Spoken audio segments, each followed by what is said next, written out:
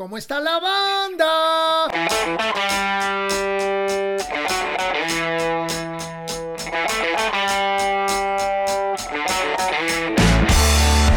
Saca la lumbre y prende el tabaco. Bienvenidos a este podcast que se llama ¿Cómo está la banda? Amigos, ¿cómo están? Bienvenidos a otro podcast más de este 2023, comenzando un nuevo año. Gracias por su apoyo, gracias por su cariño. Nosotros, la neta, estamos muy contentos de que siga creciendo la comunidad. Les recuerdo que corran la voz. Lo único que tienen que hacer es hacer clic aquí abajo y ya se suscriben al canal. Y también le damos la bienvenida a todos los nuevos suscriptores que nos están descubriendo apenas en esta etapa. Y gracias a todos los amigos del Patreon por su apoyo, que realmente se los agradecemos. También les invitamos, si quieren, suscribirse al Patreon, al círculo de amigos, patreon.com/Piro Pendas. Hoy les quiero platicar y les traigo una sorpresa, cortesía de Fortaleza Strings. Estas cuerdas realmente están increíbles. Son cuerdas de bajista para bajo. Hay juegos de 4 y de 5 cuerdas, de níquel y de acero. Están patrocinando a Avi, el bajista de Ritmo Peligroso. También a PJ, el bajista de DLD. Están también patrocinando a Ponchito Toledo, el ex bajista de La Lupita, que hoy en día es un gran productor y gran ingeniero de audio. Y a varios bajistas más, también al bajista de Nunca Jamás y varios de los que no me acuerdo. Pero en esta semana, Fortaleza String nos va a regalar 5 juegos para los primeros 5 bajistas que nos escriban al correo de cómo está la banda @gmail.com y nos digan por qué tocan el bajo y por qué escogieron ese instrumento dentro de todos los instrumentos que existen. Si también nos puedes dejar de paso tu dirección, obviamente para mandarte las cuerdas, ¿verdad? Estaría medio cabrón cómo te las vamos a hacer llegar. Y si las quieres de níquel o de acero, ¿ok? Entonces son 3 cosas. Los primeros 5 correos que lleguen donde nos digas por qué tocas el bajo, qué te motivó a tocar el bajo, tu dirección y si quieres de níquel o de acero, Fortaleza Strings te hará llegar un juego de cuerdas nuevecito para que lo estrenes en tu bajo. También los puedes especificar si quieres para bajo de 4 cuerdas o de 5 cuerdas. Eso se me había pasado. Gracias a Fortaleza Strings, un saludo hasta San Diego, a esta fábrica de cuerdas que están sonando de poca madre. Amigos, como siempre traigo comentarios de YouTube. En esta ocasión, Enrique Moras 2627 dice: gran entrevista, amigo Piro, a Edgar Oceransky. Súper fregón que haya esa diversidad en los invitados y géneros musicales. Muchas felicidades. Un gran abrazo desde Obregón, Sonora, México. ¿Cómo está la banda? Yo creo, Enrique, que realmente de eso se trata este podcast. Aunque el perfil del podcast es rock and rollero, no veo por qué no nos podamos mover y ser un podcast con diferentes propuestas, así como entrevistamos y tuvimos a Javier Velasco, a Luis Gerardo Salas, a Hugo García Michel, al mismo Fernando Aceves, gran fotógrafo de rock a nivel mundial. Creo que eso vuelve el podcast pues más interesante y bien, como usaste la palabra, diverso. Por otro lado, Jorge Rivero 5791 dice: excelente inicio de año para todos. Tengo un aprecio muy especial por Edgar y lo mismo ocurre con Piro. Hoy me sentí en la sala de cualquier casa con ustedes, bebiendo nuestro trago favorito y hablando profundamente de todo y nada. Gracias por el buen momento. Para aquellos que minimizan la trova, les puedo asegurar que los trovadores pueden ser más rockeros en actitud como cualquier rocker de los pesados. Música es música y a disfrutar y conocer más cada día. Abrazo. Gracias, Jorge. Pues qué chido, porque de eso se tratan un poco estas pláticas, de crear una cierta intimidad con el invitado. Y pues te agradecemos tus comentarios. Amigos, los motivo y los exhorto a que nos sigan dejando comentarios en YouTube. Ustedes ya saben que interactuamos con ustedes, siempre les damos o corazón o un dedo para arriba. Y realmente nos gusta mucho leerlos y compartir con ustedes todo el asunto de que está generando este podcast, ¿no? Traigo saludos Ahora sí traemos saludos, caímos a nuestro formato anterior, que este año vamos a hacer un poco más improvisados. No crean que siempre van a haber saludos. También depende qué tanta propuesta independiente recibamos. Y Enrique Moras, lo quiero felicitar hasta Ciudad Obregón, Sonora, que es precisamente el que nos dejó el comentario de YouTube. No me había dado cuenta de eso. Él tiene una banda que se llama Enrique Mora y Amigos, si no me equivoco, pero acaba de sacar un disco con 13 canciones que se llama Armadillo. Me pareció un disco muy interesante, muy variado. Tiene una manera muy clara de componer. Sus letras me parecen muy inteligentes, bastante contundentes, elocuentes. Y resulta que la portada de este disco de Armadillo la hizo su hija Keila, de 11 años, cosa que me pareció padrísimo. Y me llamaron la atención estas 3 canciones: Retorno a Melmac, A veces y De vuelta a casa. Escuchen este cuate de Ciudad Obregón, Sonora, donde además tuvo colaboraciones importantes como con Francisco Oros el Chucky, que fue el productor del en vivo del disco de Cafra de 35 años. Entonces, pues hay colaboradores de alto nivel. También tiene una producción anterior que se llama Después de las 10, donde capturó mi atención una rola muy chida que se llama Donde ganaban los malos. Vuelvo a lo mismo, una buena letra, inteligente, bien pensada. Quiero saludar hasta la bella ciudad de Obregón, Sonora, a nuestro querido amigo Enrique Moras, y te felicitamos por este nuevo disco, El Armadillo. Y también felicitamos a tu hija por ese dibujo tan auténtico y tan bonito que hizo de un armadillo. Y amigos, nos vamos hasta la Ciudad de México con mención honorífica, neto, a Liz y Alfredo, del dueto Spanglish. Estos güeyes traen un concepto súper fresco. O sea, me metí en su música a todo lo que da. Me parecieron una propuesta muy interesante. Lo que hacen, lo hacen muy bien. Tienen un estilo muy particular de pronto de música folclórica con rock. Me parecieron realmente muy originales. Ellos aplicaron para el gobierno canadiense, el cual les dio una beca que se llama Creative BC, British Columbia, probablemente Creative British Columbia, que apoya proyectos de música, cine y multimedia, y pudieron disfrutar de esta beca. Eso les permitió grabar un álbum de 13 canciones en Vancouver bajo la dirección de Howard Riddicup, un multipremiado productor canadiense que ha sido varias veces nominado a los Grammys por su trabajo con Tegan y Sara, Mother, The New Pornographers, a esos sí los conozco, y parece que también produjo a La Gusana Ciega. Quiero realmente saludar con mucho respeto, porque me pareció buenísimo su material, a Spanglish. Rolas como Voy al Mar, Flowers y Espinas realmente están de poca madre. Felicito a Spanglish, en especial a Liz y Alfredo, ya que son un dueto. Obviamente seguramente se rodean de algunos músicos, o no sé si ellos tocan todo, tampoco averigüé tanto, pero los quiero felicitar, me gustó muchísimo lo que hacen. Así que ya saben, amigos, en este podcast saludamos a Enrique Moras hasta Ciudad Obregón y al dueto de Liz y de Alfredo que se llama Spanglish. Además también me gustó mucho el nombre. Como siempre, ya saben que aquí abajo les dejamos todos los links sobre todo lo que estamos platicando. Saludos, besos y abrazos a nuestra querida fan de la semana, que es Silvia Delgado. Mi querida Silvia, gracias por tu apoyo, por tu cariño constante y solidario para cómo está la banda. En nombre de Juan Pablo, de Piro y de todo el equipo de Cómo está la banda, te deseamos un feliz año y te mandamos muchos besos, abrazos y apapachos por ser la fan de la semana. Y ahora díganme por favor a dónde chingados nos vamos. Nos vamos a una recomendación.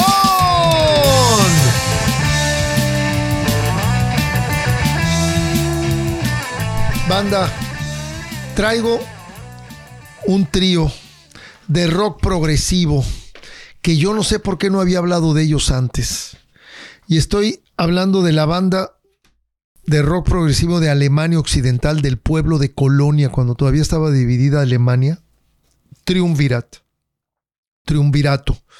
Y en especial este disco que se llama Espartaco. Vean la foto del ratón blanco metido adentro del foco. Eso me encantaba. Este disco es de 1975. Tienen una manera de componer, la manera como ligan sus movimientos. Ya les he hablado de Focus, la banda holandesa. Triumvirat, para mí es como una mezcla extraña de Focus y de Emerson, Lake and Palmer. De hecho, la crítica de aquella época los criticaba porque decían que se parecían a Emerson, Lake and Palmer. Tienen influencia, pero no se parecen. Para mí es una banda sumamente original. Las letras de este disco fueron escritas por Helmut Kohlen y el baterista Hans Bartelt, que es el único músico que siguió adelante con la banda. Fue el fundador de este grupo, porque después de este disco, si no me equivoco, Jürgen Fritz trató de seguir una carrera como solista. Ellos son un trío formado por Helmut Kohlen en el bajo y la guitarra acústica y eléctrica, Hans Bartelt en la batería y la percusión y Jürgen Fritz en todo lo que son órgano Hammond, sintetizador, piano, etc. Muy similar a la dotación musical de Emerson, Lake and Palmer. El disco te lleva de la mano, te agarra, te captura. Métanse a escucharlos. Triumvirat tiene varios discos, pero en particular a mí el Spartacus, basado en el nombre de ese famoso gladiador, que creo que la película la hizo Kirk Douglas, es realmente un disco inolvidable. Yo lo escuché en la prepa. Pueden ver que este sí lo tengo más o menos en un estado decente, no tan deplorable como el Ziggy Stardust que saqué con Javier Velasco, que estaba pandeado por el calor.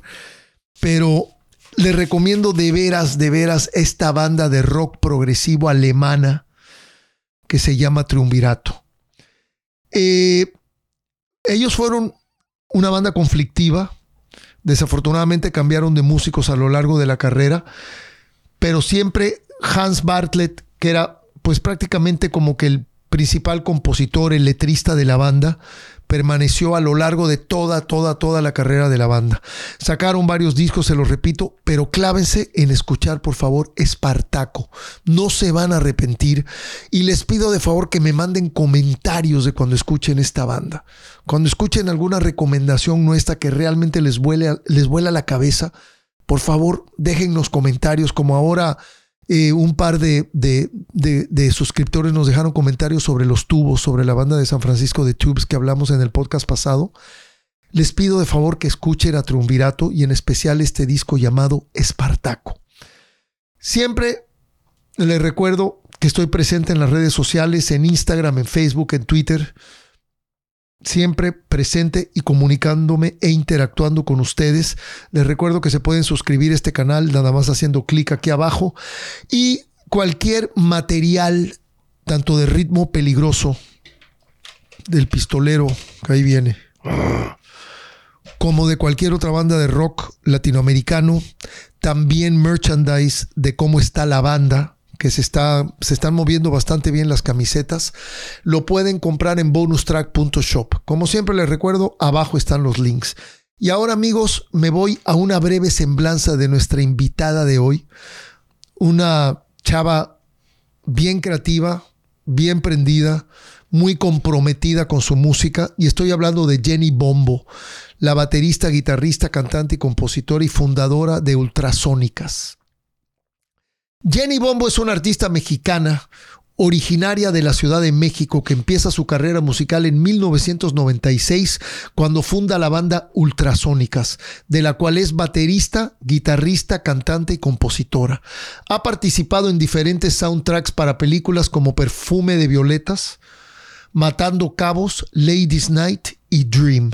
Ha tocado en varios países como Estados Unidos, Sudamérica y Europa, y en diferentes festivales como Vive Latino, y hace poquito, en este 2022, tocó con las Ultrasónicas en Rock al Parque, ese festival masivo que hay en Bogotá, Colombia. Ha grabado 4 discos con sus bandas Ultrasónicas y Las Navajas, donde también tocó la guitarra y cantó. Actualmente se encuentra grabando su primer álbum como solista, del cual se desprenden los sencillos Vagabundo y el track instrumental Surf Rompe Corazones, mismo que se encuentra promocionando bajo el sello de Oz Music. Así que amigos, vámonos con Jenny Bombo en este segmento que se llama Entre Amigos y Vinilo. Yo te quise de noche y de día, tú me echaste brujería. Vámonos, 5, 4, 3, 2, 1. Mi querida Jenny, feliz año. Es un placer tenerte en Cómo está la banda, la fundadora, la mente atrás de las ultrasónicas. Sí, muchas gracias. Igualmente, feliz año, Piro. Gusto en saludarte. Un placer. Oye, han pasado los años, uno va madurando, va cambiando, pero estaba viendo de verdad tus fotos así como más tranquila, y me acuerdo de toda esa época de las ultrasónicas que era realmente punk, realmente de protesta, de irreverencia, una serie de cosas. ¿Has cambiado? ¿Te sientes igual que en aquella época? Porque de pronto las cosas van cambiando. A mí sí me pasó mucho la onda de que siempre he querido seguir protestando. Creo que es parte de mi filosofía como compositor. Pero ¿tú cómo te sientes hoy en día respecto a toda esa etapa? Bueno, sí he cambiado un poco, pero realmente creo que el espíritu rock and rollero contestatario siempre está ahí, ¿no? Como que es un poco de esa rebeldía, esa nunca se quita. Exacto. Y se expresa a través del rock and roll, creo yo, ¿no? Muy bien. ¿Cómo va todo contigo? ¿Cómo pasaste el año? ¿Cómo pasaste la Navidad? Bien, súper bien, muy tranqui, en casa todo bien, pero pues como súper bien meditando, pensando todo lo del año, pero bien, ¿eh? ¿Tú? Está bueno. Sí, yo también en familia, con cuates mexicanos, gente querida de México. Y el 31 también bastante tranquilo. Compuse una canción en la madrugada. Súper. Sí, que eso no se lo había comentado a nadie, te lo comento ahorita. Qué padre. Oye, Jenny, eres multiinstrumentista. Sí. ¿No? ¿Cómo se te da todo esto? ¿Empezaste a tocar desde chavita? ¿Oías mucha música de niña? ¿Cómo fue tu niñez y cómo es que de pronto se da esta onda de realmente tomar la música como una cosa tan seria, porque es lo que llevas años haciendo? Has salido de un proyecto a otro. Ya luego platicaremos un poco más del presente, pero quisiera que platicáramos un poco más sobre tu pasado y los inicios tuyos en la música, o cómo fue tu niñez, tu adolescencia. Claro. Sí, mira, bueno, primero que nada vengo de un papá músico. Entonces, como que ya viene la vena musical por ahí, de la familia paterna, pero también tienes razón, escuchaba mucha música de niña en la casa. Ponían muchos discos, pues de rock, de música disco, de varias cosas. Entonces creo que también tiene mucho que ver lo que escuchas en la niñez, ¿no? Para que Claro. te vayas formando, qué es lo que vas a hacer más adelante. Entonces me encantaba la música, me encantaba poner que pusieran la tornamesa, escuchar, no sé, me encantaba todo eso. Y pues no toqué desde chavita, realmente empecé como a los 17, que me compré mi batería. Y pues ahí empezó un poco la locura del rock and roll, de hacer una banda de chicas. Más o menos a esa edad, de los 17. Ok, pero has incursionado también en la guitarra, que es muy chingón. Sí. Cuando un percusionista toca un instrumento de armonía, ¿no? Porque se abre mucho el mundo musical de la persona. ¿Cómo te dio por la guitarra? Es padrísimo, porque mira, mi papá también es guitarrista, entonces como que ya venía algo atrás. Yo primero quería tocar la guitarra antes de la batería, pero todo el mundo me decía, no, es súper difícil la guitarra, no, te va a costar demasiado trabajo. Y yo le hice caso a la gente y dije, bueno, entonces la bataca. Pero después, cuando quise componer y hacer más cosas, sentía que necesitaba otro instrumento, entonces me regalaron una guitarra, ahí empecé otra vez, ¿no? Como, no, pues voy a tomar clases, voy a hacer autodidacta también un poco y a lograr pues, componer y hacer cosas con la guitarra, y me encantó, ha sido un camino maravilloso y sin retorno, ¿no? ¿Y tu primera banda oficial fueron las Ultrasónicas o estuviste tocando con bandas antes? No, fueron las Ultras, fue la primera banda que formé y esa fue mi alma mater, ¿no? Ok, estamos hablando ¿qué? De 1996. 96. Uh-huh. ¿Y eran trío? Primero éramos 5, de hecho. Okay. Empezamos la banda Tere, Susi, Jessie, Ali y yo. Entonces primero éramos 5, pero ya para grabar el primer disco solamente fuimos 4, ya no estaba la tecladista. El primer disco es de 4, el segundo disco es de 3, igual el tercer disco es de 3. Ok, ¿y tú siempre has tocado la batería con ultrasónicas o de vez en cuando tocabas guitarra en el estudio o algo así? Sí, también guitarra. También algunas canciones las he compuesto en la guitarra y cuando tocamos en vivo a veces toco 2 o 3 canciones en la guitarra, nos cambiamos de instrumentos, la guitarrista y yo, y Ali se pasa a la bataca, yo me voy a la guitarra. Es como algo diferente y que también como que nos motiva y nos alegra el corazón porque es muy padre también de repente pasarte para adelante y estar con el público, luego te regresas, es súper bonito. Sí, muy chingón. Sí, eso lo hacen muchas bandas de varios años para acá, que no son Sí, muy contemporáneas de nosotros, los más rucailos. Como que, veteranos. sí, pues sí, como que cada quien agarraba y asumía su postura y ahí te quedabas, pero esto es muy chingón. Eso creo que la primera vez que se lo vi fue a Thomas Dolby y también esta banda de Arcade Fire. Hacen mucho eso y me parece divertidísimo, ¿no? De pronto intercambiar instrumentos y como dices tú, la perspectiva en un escenario desde la batería es completamente diferente a cuando estás parado enfrente, ¿no? Tocando la lira o cantando. Sí, sí, Sí, sí. totalmente. Buen punto de vista. Cuéntanos del inicio de las ultrasónicas, cuéntanos todo ese proceso que yo creo que es algo que le va a interesar mucho a la banda y a mí en lo personal también me interesa mucho. Sí, mira, pues empezamos en el 96. Tere, que era la tecladista, tenía una tienda en la colonia Roma. Era tienda de discos, se llamaba Dark Zone. Ella tenía un teclado Farfisa y yo me compré la bataca. Y yo le decía, oye, hay que hacer una banda, así como las bandas que escuchamos en tu tienda, que están bien chidas, ¿no? O sea, como más underground, más garage, más alternativo. Y ella me decía, sí, pronto lo haremos, pero nunca sacaba su teclado. Yo le insistía hasta que una vez ya lo sacó y empezamos a tocar. Después dijimos, necesitamos una bajista y una guitarrista y una vocalista. Y ya empezamos a reclutar chicas que eran como amigas de las fiestas o de las tocadas que las veíamos. Y ahí empezó todo. Empezamos a tocar como en cumpleaños, ya sabes, en fiestitas, ese tipo de cosas. Y después, pues ya empezar a tocar un poquito más en forma como en el Alicia, en algunos bares de la Roma, de la Condesa. Y así Ok. empezó. ¿Y todas eran autodidactas? Sí, creo que sí, ¿eh? Creo que es bueno, a lo mejor alguien tenía un amigo, un novio que le enseñaba algunas cosas, pero yo tenía mi maestro, yo tuve mi maestro de batería. Tal vez lo conozcas, Víctor Valdovinos, de la banda Claro. Hasta, que también es como todo un icono de la batería. Iconoclasta, claro, por supuesto, y gran amigo de hace más de 40 años, yo creo. Sí, el Víctor es genial, ¿no? Entonces él me enseñó todas las bases, todo lo que, la mayoría de lo que sé realmente me lo enseñó Víctor, ¿no? Entonces tuve otros maestros, un par más, pero creo que él fue el que me abrió el camino de la batería, ¿no? Qué bien. Y la guitarra fue completamente autodidacta, o sea, empezaste a estudiar acordes y más o menos el asunto de las progresiones y todo eso. Y empecé solita, pero luego también estuve un par de meses con Alex Otaola, un ratito también de Santa Como, Sabina. Y, claro, y ya después también yo sola, pues ya hay más herramientas ahora, ¿no? Hasta YouTube, hay un montón de páginas de acordes y cosas. Y ya pues ahí continúo yo en mi camino, yo solita, ¿no? Pero sí he tenido también un par de maestros que me han ayudado muchísimo cuando me trabo. Ellos me ayudan mucho como para seguir el camino bien, ¿no? qué bien. Fíjate que a mí esa onda de que se hayan formado así como más eh, hacerlo de una manera más orgánica, sin tanta educación musical, eso también a veces da un resultado muy chingón, ¿no? Porque no todas las bandas se forman con 2 o 3 o un músico que tenga una cierta escuela armónica y sobre todo en la época punk, pues las bandas eran muy así de vamos a hacerlo como podemos, ¿no? Porque nos gusta y nos interesa.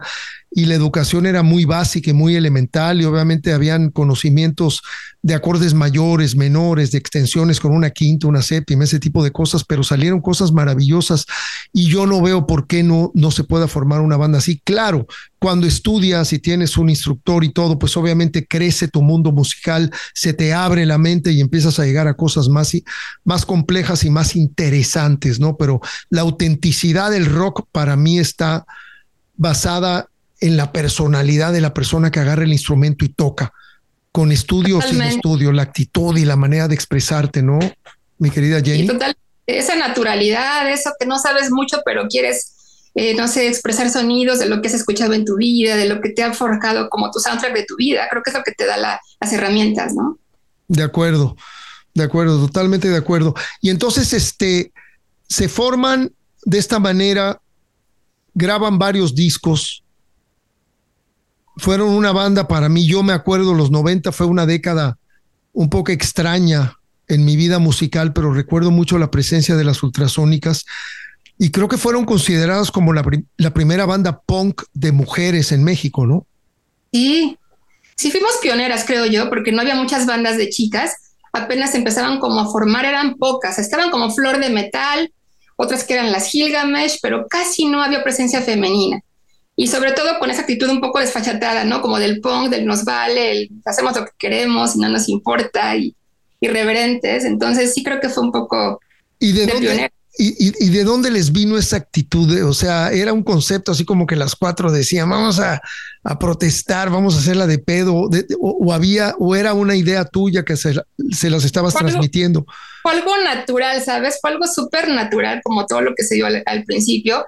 Creo que tenía mucho que ver con lo que escuchábamos, ¿no? Que nos gustaba mucho el punk. Pues escuchábamos Sex Pistols, The Clash, desde Garage, todo tipo de bandas, pero como un poco esa actitud contestataria que decíamos, ¿no? De me vale, yo soy así, yo canto lo que quiero y aquí no hay palabras prohibidas porque esto es punk y esto es libertad y esto es rock. Bien, bien, qué interesante, qué padre. ¿Y cómo fueron, Jenny? Eran una banda, pues, de puras chavas, ¿no? Irreverentes, atrevidas, contestatarias. ¿Cómo fue esa etapa en México, en ese 96, 97? Ustedes como mujeres abriéndose brecha dentro del medio del rock and roll. ¿Qué tan difícil fue? Tráenos un poquito de comentarios de esa etapa, platícanos de esos años, de lo que vivieron, porque pues siempre el rock and roll ha sido muy machista, muy varonil, obviamente con los años todo ha cambiado mucho, pero platícanos de esos años, ante qué se enfrentaron, cómo pudieron librar esos obstáculos.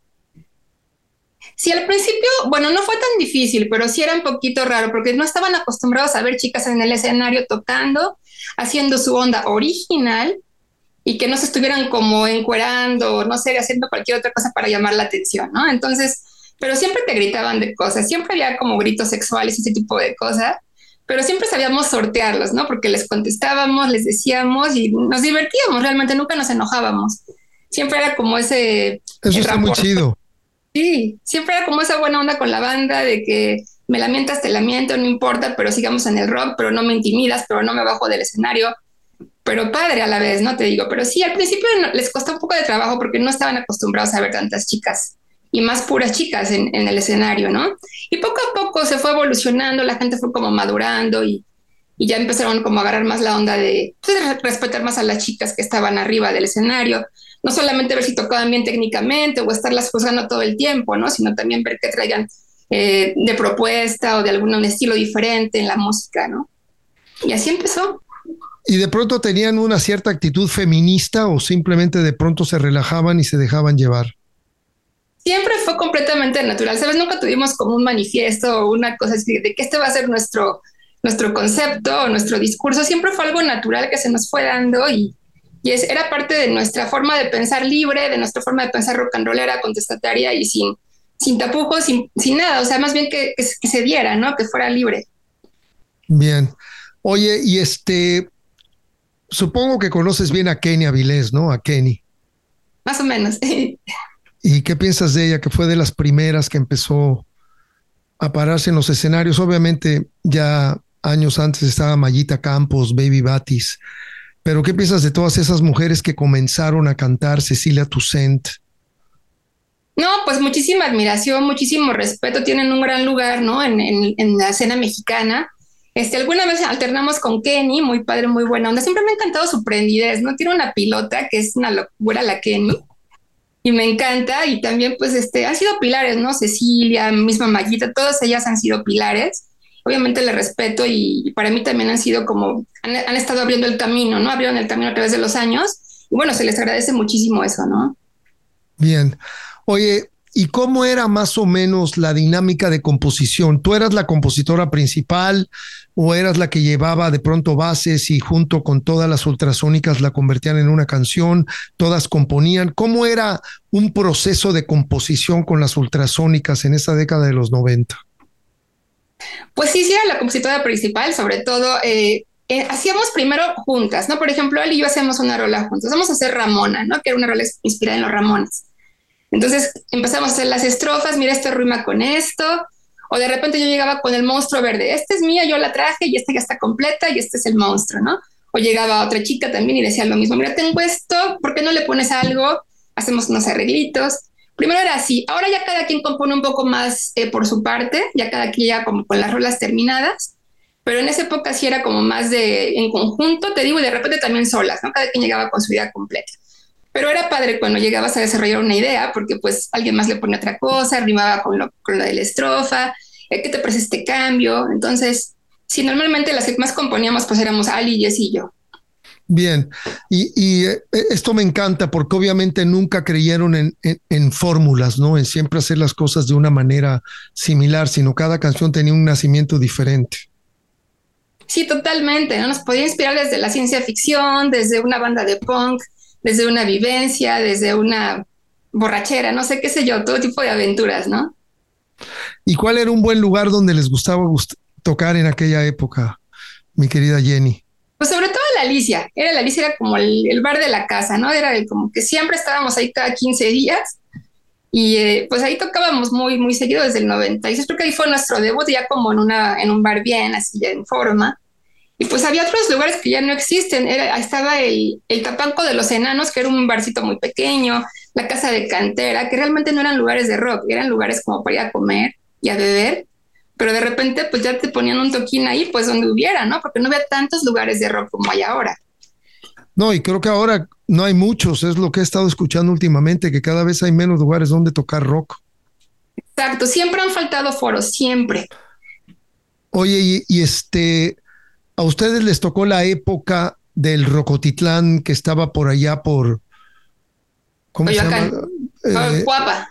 Por Villacuapa, sí, no el Rocotitlán de la Nápoles, el otro. ¿Nunca tocaron ahí? Ese ya no nos tocó, ya no fue nuestra época, pero tocamos un par de veces en el de Cuapa con Molotov y otra vez con Kenny, precisamente con Kenny Los Eléctricos. Y padre, estaba muy grande. Sí, no, ese lugar estaba muy bien, ese foro estaba muy bien. El Tony Méndez hizo un gran trabajo en levantar ese lugar. Oye, tienes varios proyectos. De pronto quiero caer a eso, pero me gustaría que nos platicaras un poquito de Las Navajas. ¿Esa banda cuándo la formaste? Esa banda la formé en 2012. O sea, ya tiene su rato. Sí, 10, okay. Hace 10 años. Platícanos de ese proyecto, por favor. Sí. La formé precisamente para desarrollarme más en la guitarra y en la voz, porque ahí no toqué batería. Ahí fue completamente guitarra, voz, composición y estar en la otra parte en la otra perspectiva que contábamos hace rato, ¿no? Y que es padrísimo, me encantó. Fue guitarrista y segunda vocalista, éramos 2 vocalistas. Y primero también empezamos como cuarteto, pero pues siempre hay cosillas y problemas en el camino y se nos fue la bajista y la guitarrista, que éramos 2 guitarras, bajo y batería. Y entonces cuando se va la bajista, perdón, a Cancún, la otra guitarrista se pasa al bajo y nos quedamos como trío otra vez, o sea, como que siempre se pierden elementos en el camino, ¿no? Entonces, así fue. Grabamos nuestro primer disco que se llamó Rock and Roll Filoso, por ahí del 2014. Tocamos en muchos lugares, fuimos a varios lugares de la República, fuimos a un festival en Colombia y nos fue muy bien.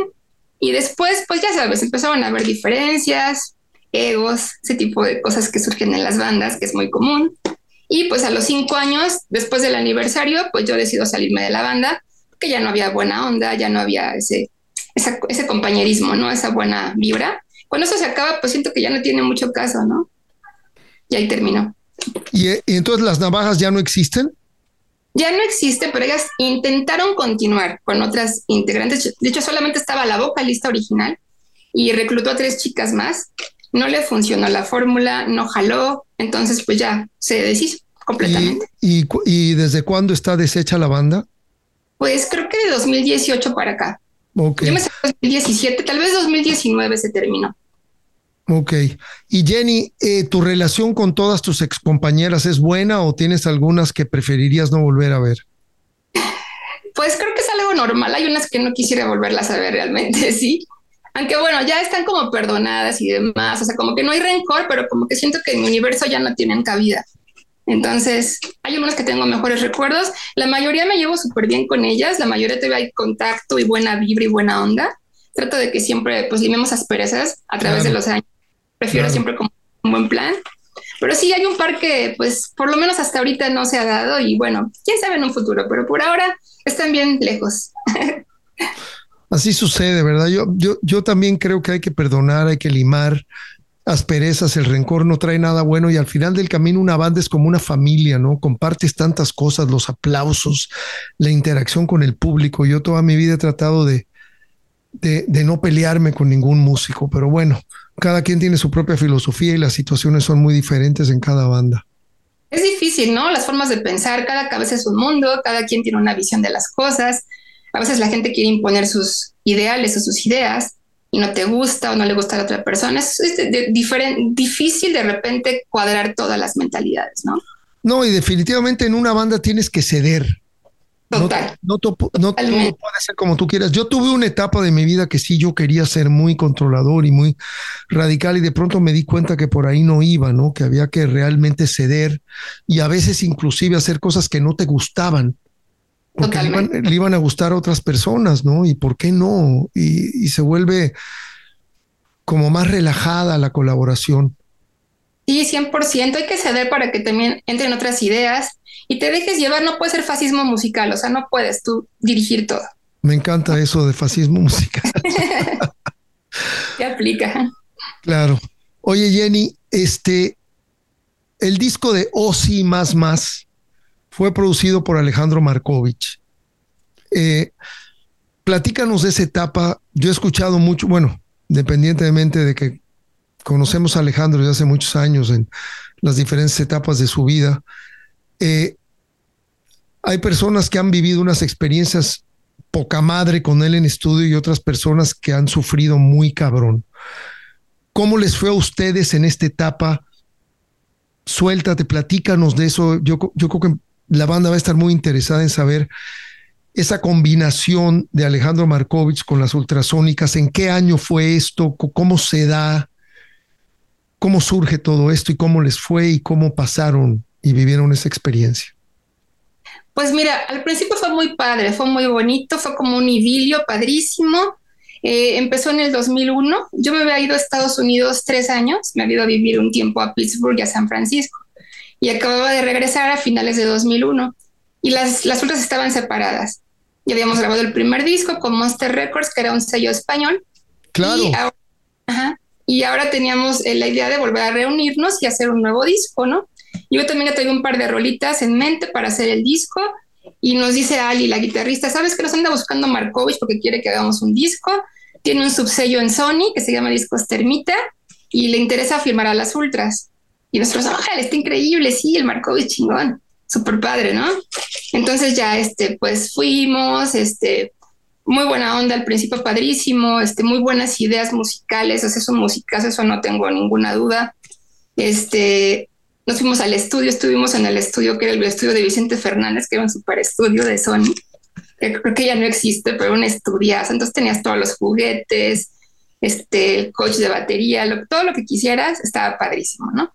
Entonces tenía muy buenas ideas musicalmente, nos sugirió varias cosas, como arreglos, como cómo tocar mejor en ciertas partes. Y pues bueno, musicalmente no tengo queja, pero desafortunadamente también tiene su lado oscuro. Entonces, pues, ¿qué te cuento? Empezó a andar con Jesse y con la bajista, y ahí empezó el quiebre, ¿no? Él quería que firmáramos con su editora en lugar de firmar con la que queríamos nosotros, que era Warner. Entonces, nosotros dijimos, no, pues yo no quiero. Y él decía, no, pues quiero que me den el 30% de todo lo de su editora. Y Ali y yo dijimos, no, pues como, ¿por qué? Y Jesse se puso de su lado.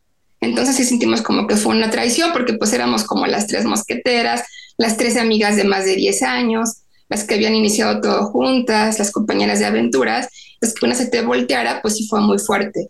Entonces hicimos un discazo, de hecho creo que es mi disco favorito de los tres porque tiene un sonidazo, pero perdimos un miembro de la banda por Markovich un poco, sí. Bueno, y por ella también. O sea que de plano ahí se sale Jesse Bulbo de la banda. Sí, por querer seguirle el juego a él, por hacer todo lo que él le dijera. Dijimos, no, ¿cómo te pones en contra de tus amigas? Esa es una traición. Y ella, pues como estaba tal vez muy clavado, no sé, pues decidió irse con él y salirse de la banda, hacerse su banda solista. Oye, y la editora era la editora de Markovich. Él quería eso. Él tenía su propia editora. No podían ustedes firmar con la editora de Sony, por ejemplo. Bueno, la editora de Sony era Warner y sí pudimos porque eso lo hicimos a fin de cuentas, pero él quería que lo hiciéramos personalmente a su propia editora. A lo mejor ese era un interés que tenía por dentro, ¿no? De tener esas... Pero Jenny, la editora de Sony es la de Sony. Ajá, no, entonces no sé, realmente la propuesta llegó por Warner después de que lo de Markovich, aunque también llegó a través de Markovich, de un amigo de Markovich que era de Warner, ya que vio que no íbamos a firmar con ellos, con Markovich, pues dijo, bueno, vámonos con Warner, y Warner se portó bien y todo chido. Y entonces el porcentaje que les ofrecía Markovich era muy bajo. Pues imagínate, era si quería 30% de las ganancias, pero independientemente de eso, o sea, bueno, ahora tenemos más porcentaje con Warner, primero que nada, ¿no? Tal vez un 10% más, pero lo que no nos gustaba es que nos quisiera imponer eso, o sea, como de que pues tienen que firmar. Esa condición. Sí. Sí, te entiendo perfectamente. A nosotros nos tocó en los 80 la condición de las editoras de las disqueras 50-50. Y si no nos sacaban tu disco y nos chingaron. A mí, en lo personal, como compositor, Déjala Tranquila, Contaminado, esas rolas de aquella época que fueron grandes éxitos fueron 50-50 y pues era una política que existía, ¿no? Y que te tenías que adaptar y si no, simplemente no sacaban tu disco. Bien jodido. Ya después en los 90 y hasta la fecha negoció mis discos 80-20, claro. 90-10, porque las cosas han cambiado. Pero oye, qué tremendo. Yo no sabía esa historia. Esa anécdota está tremenda, ¿eh? Pero musicalmente en el estudio la pasaron bien con Alejandro. O sea, estuvo chingón. Eso estuvo bien chingón, la verdad. Los problemas vinieron después de que se había terminado de grabar el disco, cuando ya estábamos como en la mezcla, ya empezaron los problemillas, pero musicalmente padrísimo. La verdad sí nos enseñó varias cosas, truquito, ya sabes, cosas, ideas, y eso sí te agradezco. La verdad eso sí me gustó mucho, te digo, como músico, sin queja, ¿no? Oye, y comentaste que grabaron en el estudio de Vicente Fernández. ¿Dónde estaba ese estudio? Bueno, eran de Sony, pero creo que se le habían puesto así Vicente Fernández. Ah, el de Sony, el que está en Naucalpan. Exacto. Sí, ahí sigue todavía. Ese. Tremendo estudio, maravilloso. Buenísimo, tiene un sonidazo. Puede ser que el salón grande ese donde cabe toda una sinfónica, ¿no? Exacto. Puede ser que se llame Vicente Fernández, yo no estaba ni enterado. El más grande. Y también comentaste que este disco, Oh Sí, Más, es tu disco favorito. Cuéntanos por qué.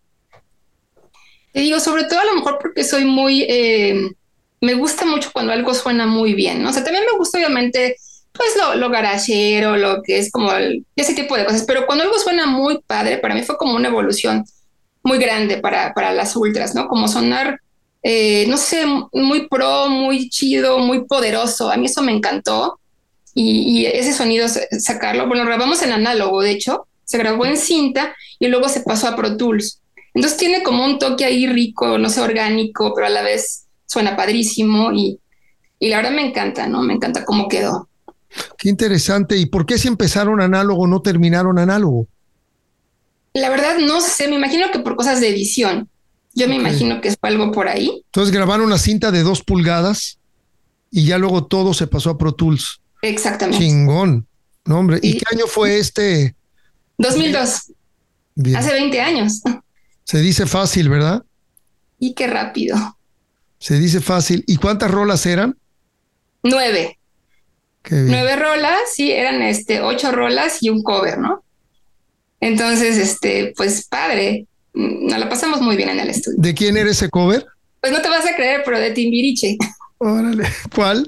El rock nació conmigo. De hecho, es una canción que no mucha gente conoce, pero hicimos una versión así súper rockera y a la gente le encantó, ¿no? Y es una canción no muy conocida de Timbiriche, pero bueno, siempre sale Timbiriche en todos lados, ¿no? A relucir en el subconsciente de los rockeros mexicanos.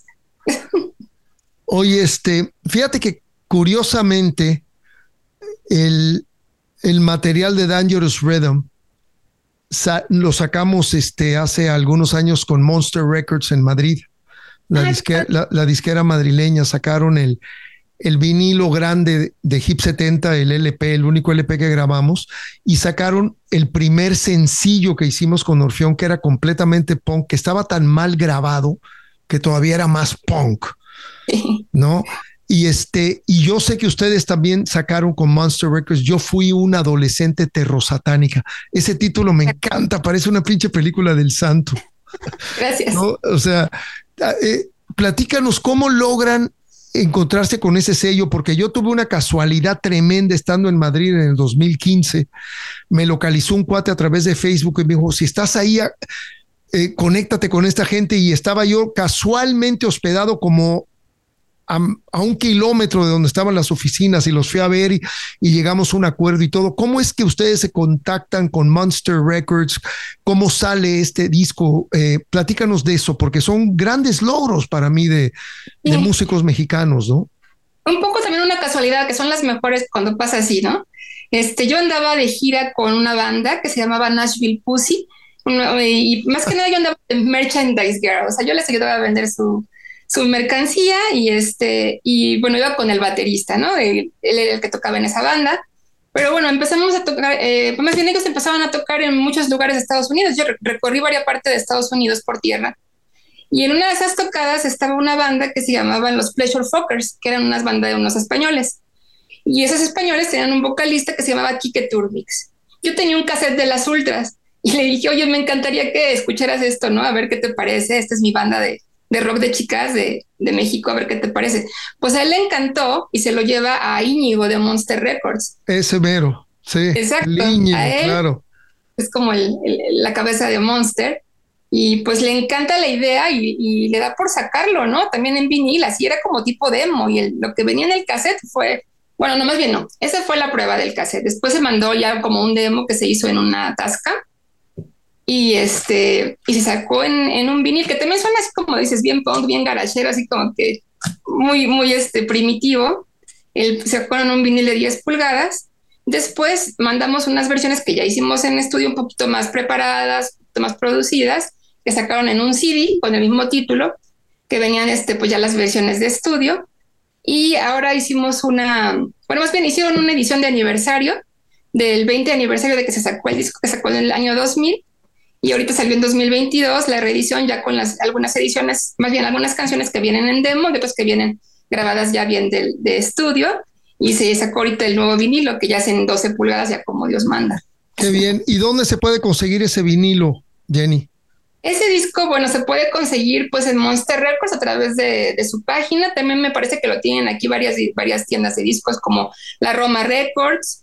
Y bueno, tal vez a través mío también podrían contactarme, yo podría conseguírselos también si les interesa. ¿Y sigue con el mismo título de Yo fui una adolescente terrosatánica? Igual, todo igual. Qué bien, qué bien. Sí, porque Monster creo que nada más saca vinilos, ¿no? Si no me equivoco. También saca CDs, porque también ¿sí? digo, no, un CD, cuando hicimos más unas canciones ya vienen en estudio, que ya no eran demos. También hace CDs, de hecho a mí me gustan todavía los CDs, deberían seguir sacando, ¿no? Sí, a mí me gustan ambos, ¿no? Pero mi generación y mi etapa maravillosa que recuerdo es con vinilos, ¿no? De abrirlos, sí, también los amo. Y leer todo eso. Lo que pasa es que el CD realmente de pronto suena muy bien, y tampoco tengo nada en contra de las plataformas digitales. ¿Tú qué piensas de eso? No, también son buenísimas. Sobre todo la inmediatez. Cuando quieres una rola rápido, la quieres en el momento y ya, en ese momento, en el mood que andas, la puedes escuchar y te satisface, y está padre también, aunque obviamente también prefiero los vinilos y todo lo más orgánico, el objeto, ver el arte, la portada en grande, todo es padrísimo, pero claro, no tengo nada en contra, me encantan también las plataformas, porque son buenísimas. Sí, a mí lo que me falla de las plataformas es la falta de información, y no tanto para mí, sino para las nuevas generaciones que de pronto a veces no saben lo que están escuchando. Yo muchas veces pongo créditos de la canción en Spotify para ver el productor y una serie de cosas que que no tienes acceso a cuando tenías el disco físico, ¿no? Y están mal, a veces vienen mal, vienen erróneas. No, y a veces vienen en blanco, no viene la información, ¿cierto? Sí, no, todavía le falta mucho para esa base de datos para tenerlo bien, ¿no? Es que es muchísimo. Sí. Oye, y ese título de Yo fui una adolescente terrosatánica, ¿a quién se le ocurrió? Pues entre Ali y yo, porque es que se cuenta que Ali estudió cine, entonces había una película que se llamaba Yo fui una adolescente TV terrorista, era una película así como de súper bajo presupuesto, y dijimos, hola, le suena bien eso de TV terrorista, y como estaban un poco de moda en ese tiempo las narcosatánicas y los narcosatánicos, ¿te acuerdas de ese caso que fue Claro. muy dado? Entonces dijimos, hay que hacer algo así parecido, ¿no? ¿Qué tal terrosatánico, entre terrorista y satánico? No, pues sí, hagamos eso. Y nos gustó el nombre y de ahí se quedó por una peli. Qué bien, qué padre. Oye, las ultrasónicas todavía se volvieron a juntar, ¿verdad? Sí, ¿Desde este año cuándo? 2020. En este 2022. Ok, tengo entendido que acaban de estar en Rock al Parque, Sí, uno de los festivales más importantes de Latinoamérica, un festival mega masivo en Bogotá, Colombia, ¿no? sí, padrísimo, muy grande. ¿Eso cuándo fue? Y platícanos cómo se vuelven a juntar, cómo van este festival, platícanos de todo esto. Claro, mira, fue muy padre porque teníamos 10 años separadas.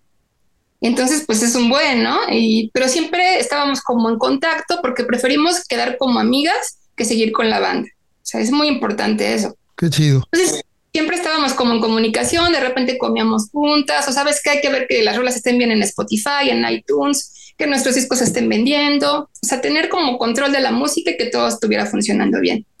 Entonces nos contactó Rodrigo de la Roma Records Colombia, que él también es como, tiene algo que ver en Rock al Parque.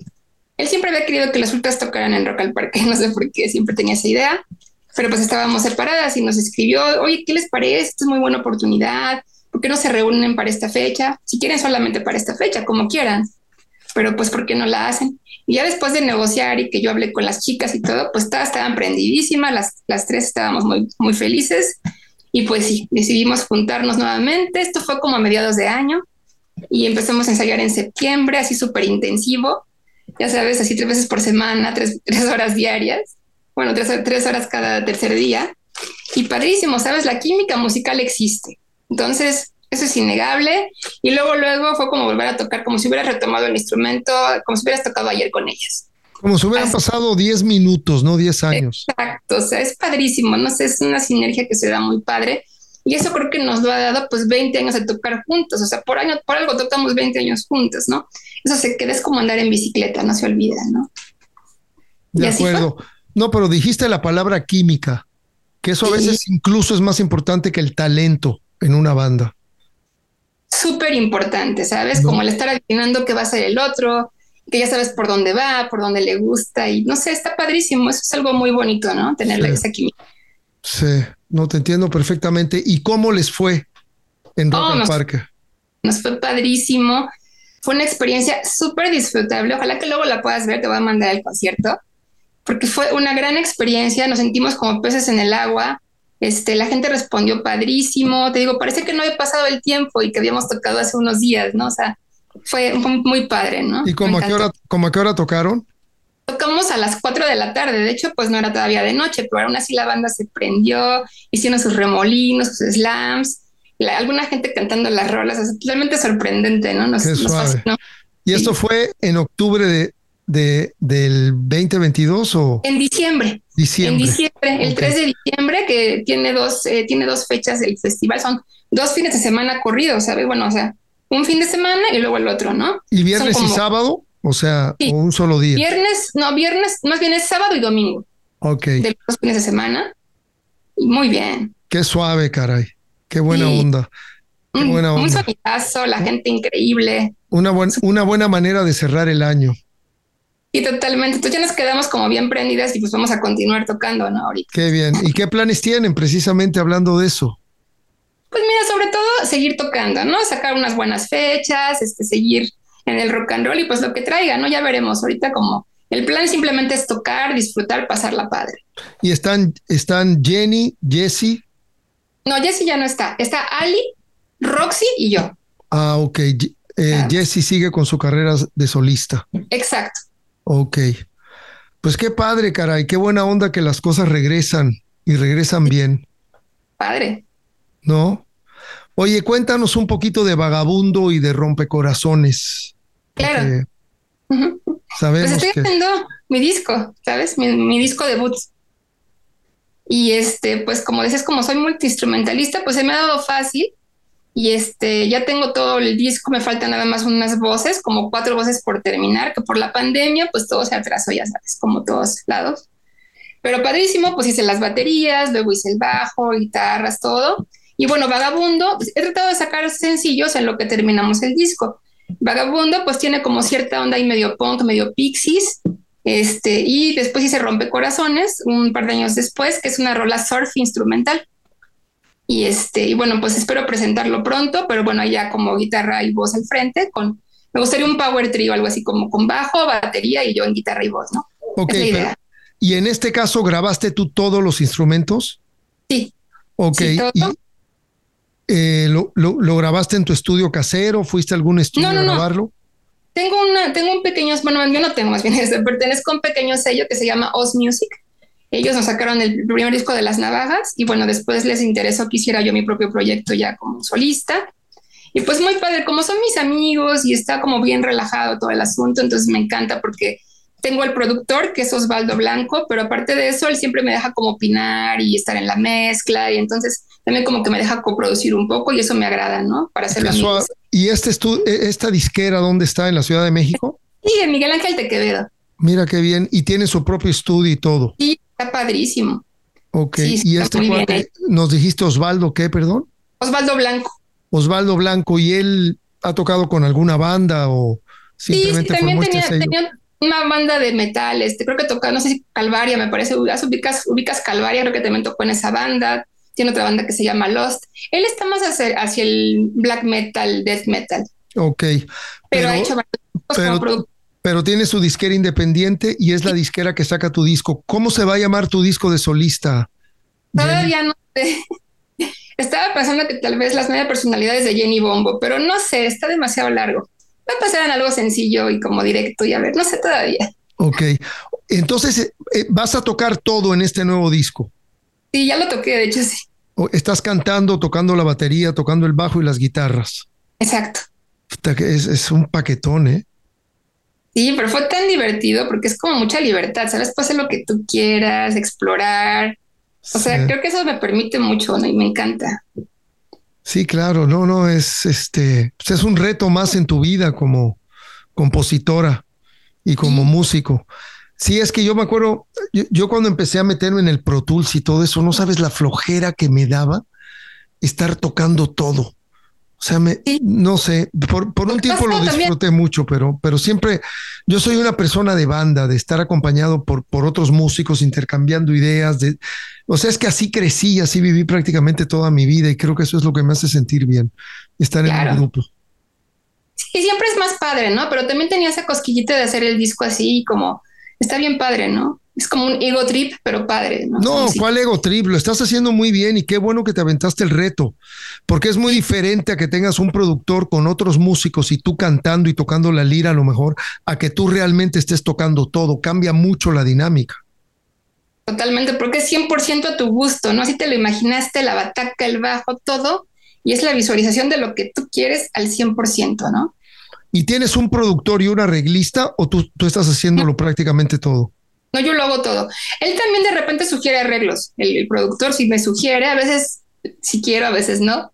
Ya sabes, un poquito estira y afloja porque dices, hay que ceder de repente, pero que nunca vaya contra lo que tú quieres, contra lo que es tu idea, ¿no? Original. Exacto. Y todas estas rolas nacieron de tu guitarra acústica, las compusiste con una guitarra acústica, las capturaste no sé, en un cassette y de ahí partió todo. En mi celular. Pues Eso. sí, en guitarra, más que nada en eléctrica. En eléctrica, se me dio un poco más. Digo, también me encanta la acústica, pero sobre todo sí, en la eléctrica se dio más y ya después las ideas de la batería, del bajo y todo, pero sí, pues la guitarra es lo que más me ayuda a componer. Y tú tienes, Jenny, ¿tienes una disciplina para componer o compones cuando de pronto te sientes medio iluminada por la creatividad? Sí, no, tiene que bajar el muso o la musa, ¿no? Tiene que ser en ese momento. Sí, no es así como de que voy a entrar a mi estudio porque tengo una pequeña sala de ensayo en mi casa, ¿no? Entonces puedo a cualquier hora tocar cualquier instrumento, eso está buenísimo. Pero sí, espero que baje la musa o la inspiración, ¿no? O sea, no me pongo a ver qué me sale ahorita, voy a ver qué compongo, no. Normalmente llega, es algo que ya como, no sé de dónde, del universo, del infinito, de Dios, no sé, pero algo llega y te mete la cosquillita. Y a veces funciona, a veces no funciona, ¿eh? A veces puede ser que tengas una idea que crees que es buenísima y pasan un par de días y no cuaja. O sea, Sí. a veces sí va a cuajar y a veces no. Sí, hay canciones que sabes que son buenas en esos primeros 10 minutos, ¿no? Y hay canciones que tuviste que perfeccionar y hacer cosas durante tal vez 10 semanas, ¿no? Sí. Oye, Jenny, y todas las letras, todas las canciones son tuyas. No, no todas, te digo, o sea, sí soy la compositora principal, pero bueno, te digo, también Ali y Jessy también hicieron algunas rolas. En este disco de solista. Ah, no, perdón, no estaba con lo de las ultras. No, te hablo de este disco de solista. No, esto todo es mío, excepto una canción que estoy cantando en francés, que se llama Emmanuel. ¿Te acuerdas de esas películas eróticas, Emmanuel? Claro, con la actriz ¿cómo se llamaba la actriz? Silvia Cristel. Silvia Cristel, claro. Pero tú eras muy joven en esa época, ni siquiera habías nacido, yo creo. No había nacido, pero como pues en mi casa había esos vinilos, ese tipo de cosas. Entonces, se me hizo muy bonito el tema en francés. No me digas que es Emmanuel. Exacto, ese es el tema. Claro. No, a veces me sorprendo de mi memoria, carajo. Y maravillosa. Hombre, esa canción me encantaba. No, es que era muy bonita, muy romántica. Sí. ¿Verdad? Entonces, ¿la grabaste en español o en francés? No, en francés. De hecho, estoy por cantarla en francés. Ya está toda grabada. No es que voy a tener una coach francesa, obviamente, para que me guíe muy bien en la pronunciación. Ya te digo, me faltan 3, 4 pistas de voz ya para terminarlo, ¿no? Entonces, buenísimo. Creo que es un cover original, ¿no? Genial. O sea, genial. ¿Y para cuándo esperamos que salga este disco, querida Jenny?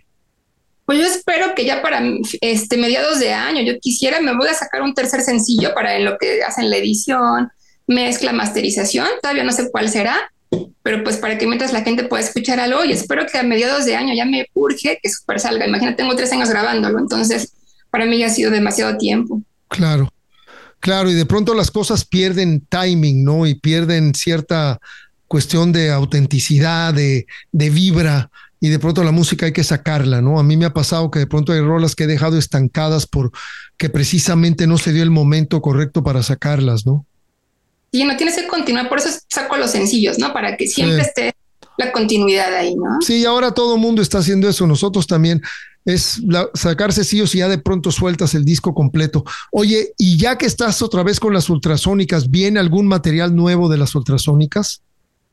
Pues fíjate que por ahora no lo tenemos pensado. Ya nos estaban de hecho hablando que nos querían producir, que ya hagamos el disco, que no sé qué tanto, pero ahorita no. Ahorita creo que nuestra prioridad es tocar, es volvernos como a amarrar bien, disfrutar las tocadas, ya sabes, volvernos a reencontrar con el público. Y tal vez si más adelante se da, te digo, es algo que se tiene que dar naturalmente, pues tal vez hagamos un cuarto disco. Ahora no lo descarto, claro que estoy abierta a la posibilidad. Buenísimo. Querida, la neta que qué placer conocerte. Igualmente, muchas gracias. No te conocí en persona, eres una persona muy agradable, la verdad que no, es que los punks me cae que somos buena onda, ¿no? No somos tan pinches agresivos como la gente. Somos lindos piensa. En el fondo, ¿no?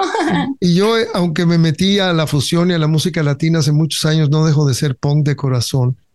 Claro, sí, yo también te admiro por eso, porque eres un pilar del rock y del punk rock mexicano. Gracias, mi querida Jenny, es un placer conocerte. Siempre cerramos estas charlas con discos que escogen nuestros invitados y tú escogiste 2 discos así que son polos completamente separados. Yo de pronto no sé por qué me hice la idea que ibas a escoger un disco de Siouxsie Sioux. Ah, mira. O a lo mejor un disco de X-Ray Spex, donde cantaban estas mujeres tan intensas, pero escogiste Bad Music for Bad People de los Cramps, que es una recopilación muy chingona de esta banda, donde estaba Poison Ivy Exacto. Era una mujer que tocaba el bajo. Guitarrista. Ella tocaba la lira. Carajo, yo pensé que era la bajista, sí, me equivoqué. No. Sí, una banda, a mí me gustan mucho los Cramps, tienen cosas muy chidas.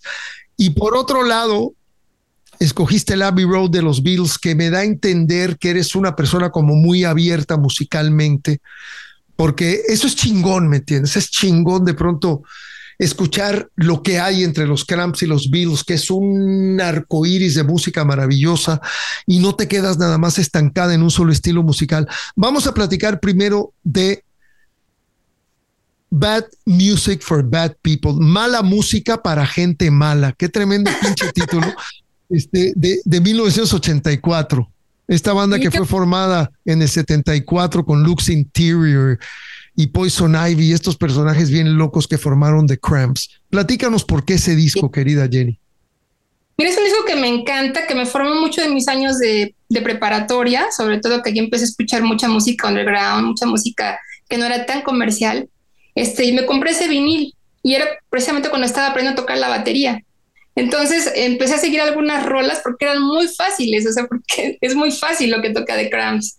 Pero a la vez también lo fácil tiene su onda, ¿no? O sea, a veces hay que también saber como por dónde para que hagas algo minimalista. Pero me encantaron, me encantaba la voz de Lux Interior también, se me hacen como oscuros, como darketos, como locochones, como que el lado B del rock and roll y del punk. Y pues les tengo mucho cariño a esas rolitas, ¿no? De los Cramps. Y bueno, ellos también me abrieron como un espectro muy grande para conocer a muchas bandas underground. Y bueno, pues Poison Ivy, ¿no? Una chica que también la guitarrista, pues también es una influencia para mí, ¿no? Porque aunque toca pues muy básico y muy simple, pero pues tiene un estilo y a veces un estilo es lo más difícil de lograr, ¿no? Entonces me encanta ese disco. ¿Sabes que decían que ellos fueron los creadores del psychobilly? Sí. Que era una mezcla del punk rock con el rockabilly. Totalmente. ¿No? Y sí tenían mucho esa onda así medio Elvis Presley distorsionada, ¿no? Totalmente, sí, como un Elvis Presley más alternativo, más monstruoso, más locochón, ¿no? Sí.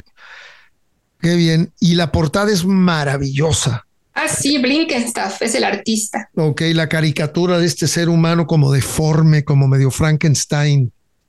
Sí, totalmente. ¿Sabes? Tuvimos también el honor de que nos hiciera una portada Blinkenstaff a las ultrasónicas en un pequeño picture disc que se llama las ultrasónicas cruzando la pinche frontera. Y es una canción que hicimos, es un split con una banda de San Francisco, ellos tocando Muñequita Negra, que es como una canción muy clásica mexicana, no sé si la has escuchado, y nosotros tocando una canción propia que se llama Devil in the Neighborhood. Deborah in the Neighborhood. Devil in the Neighborhood. Devil. Oye, ¿y esto de Muñequita Negra, platícanos de eso? No la conozco. Pues, no la conoces, tienes que oír esa canción, es como una canción muy típica mexicana, creo que de los 40 o no sé qué, pero a ellos les encantó y querían hacer una canción mexicana y hicimos el split, así que es un picture donde estamos dibujadas y ahí nos dibuja tanto a ellos como a nosotros en cada lado del 45, del vinil de 45, nos hacen nuestras caras Blinkenstaff, que es el artista que hace la portada de Bad Music y contraportada de Bad Music for Bad People. Oye, Jenny, mándanos todos esos links para compartirlos aquí en el podcast y que la banda pueda escuchar todo esto. Esto suena bien interesante. Ese es un split EP. No, 45 chiquito. Ah, ok, un 45. Ah, sí, fotodisco, bueno, más bien como dibujo disco y ahí lo ilustra Blinkenstaff, ¿no? Y está padrísimo. Qué padre. ¿Y eso de qué año es? Esto es más o menos 2006. Qué bien. Qué buenos logros tuvieron en su carrera y los que faltan. Gracias, sí. Qué bien. Y por otro lado, escogiste esto, que esto sí lo tengo aquí, mira. Oh, sí, la cumbre de los Beatles. Qué maravilla. Yo tengo mis discos favoritos, pero creo que si tuviera que escoger uno, probablemente escogería también el Abbey Road. Sí. Y el trabajo de George Martin con el lado B es espectacular. Pero cuéntanos, Jenny, ¿por qué este contraste tan padre? ¿Por qué? Porque además te pregunté, ¿quieres que hablemos de un solo disco o hablamos de los dos? Me dijiste, hablemos de los dos, ¿no? Entonces, cuéntanos qué onda con el Abbey Road en tu vida, ¿por qué? Mira, es un disco que me encanta, que creo que es la cumbre de los Beatles, creo que es lo más alto que llegaron. En mi casa siempre fueron beatlemanos, yo también lo soy.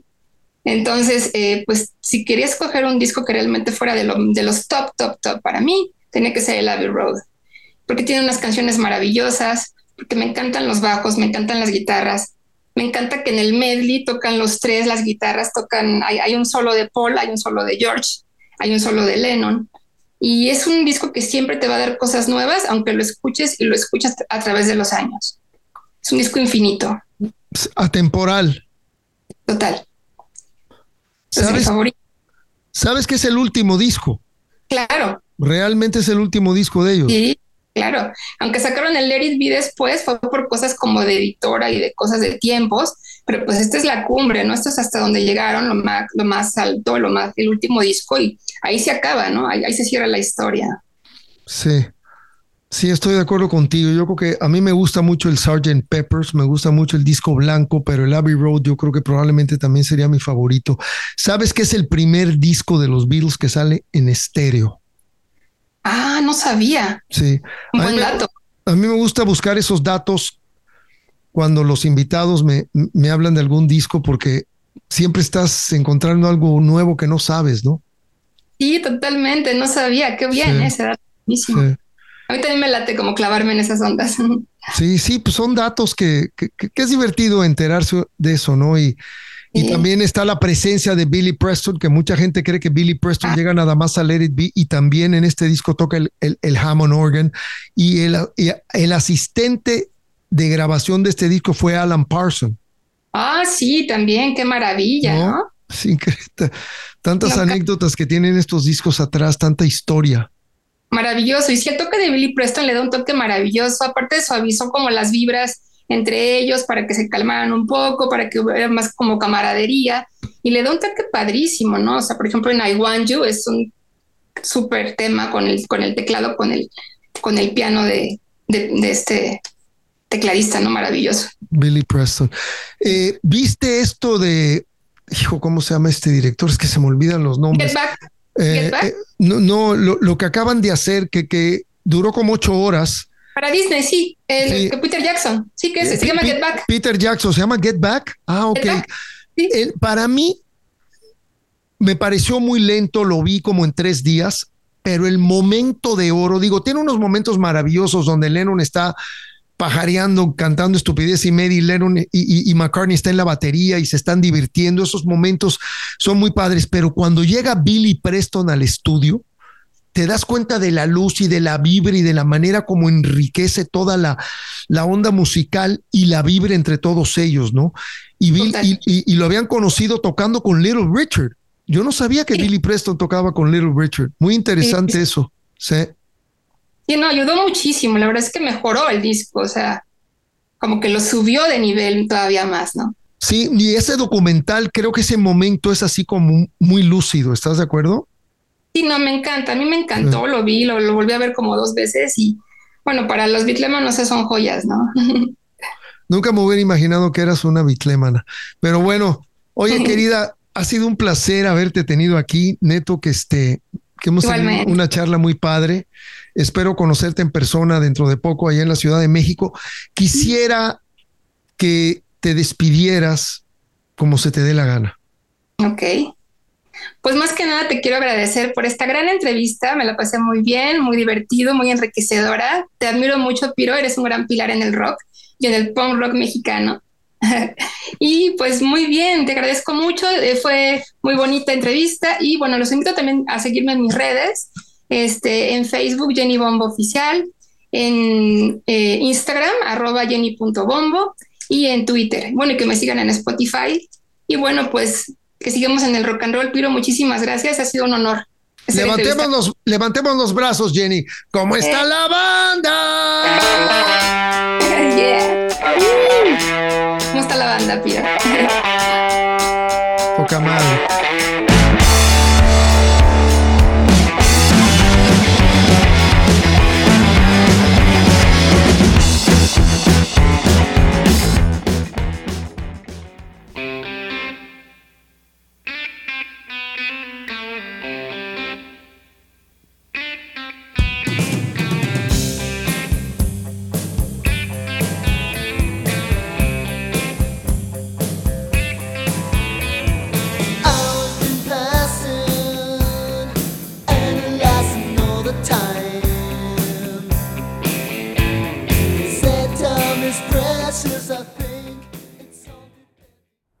Enamorada del amor, dicen que soy de coquetear y del romance, que lo que soy. Me dicen descocada, no entiendo la razón. Yo solo me divierto sin una restricción. No tengas miedo, te puedes acercar. Si quieres un besito, si quieres algo más, tú me despiertas la pasión, mi borreguito y mi león. Y siempre llena estoy de líos sin solución. Me gusta caminar pensando en algún galán, poderlos conquistar, meterme entre sus brazos, su pecho acariciar. Siempre la historia de mi romance ideal, todos tan guapos, perversos, sin moral. Tómame las manos, llévame a bailar. Eres mi papito y yo tu talismán.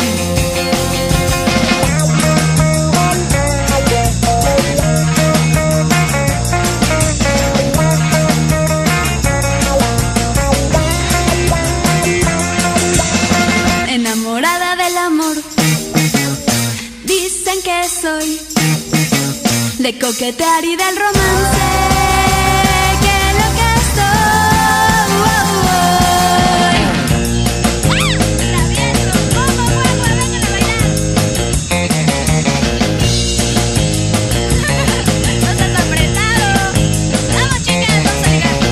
enamorada del amor.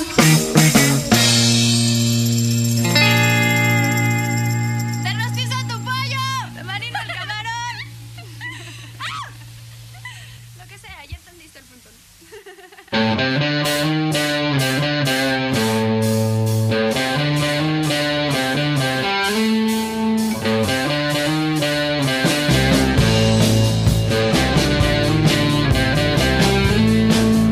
Tú no entiendes. Por personas como tú desconfío de la gente. Yo fingí que te quería, pero tú eres el que miente. Y ahora tengo que enterarme que hasta hablas mal de mí. Qué grosero, qué bruto y qué grosero. Te perdono porque sé que eres un pobre pordiosero. Qué grosero, qué bruto y qué grosero. Eso tengo por llevarme con bandidos como tú. Vales madre, sí, sí, vales verga. Vales madre, sí, sí, vales verga. Una niña como yo no se toma la ligera.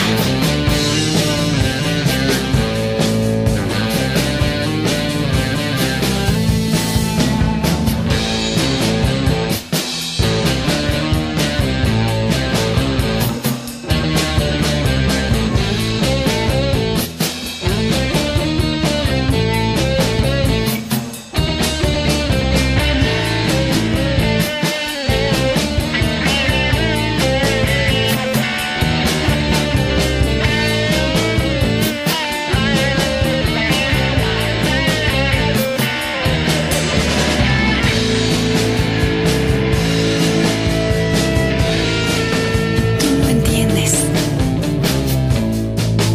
En algunas condiciones yo me enredo con cualquiera. No es que yo no sea una puta, es que corres el peligro de que yo a ti sí te quiera. Qué grosero, qué bruto y qué grosero. Te perdono porque sé que eres un pobre pordiosero. Qué grosero, qué bruto y qué grosero. Eso tengo por llevarme con patanes como tú. Vales madre, sí, sí, vales verga. Vales madre, sí, sí, vales verga. En algunas condiciones yo me enredo con cualquiera.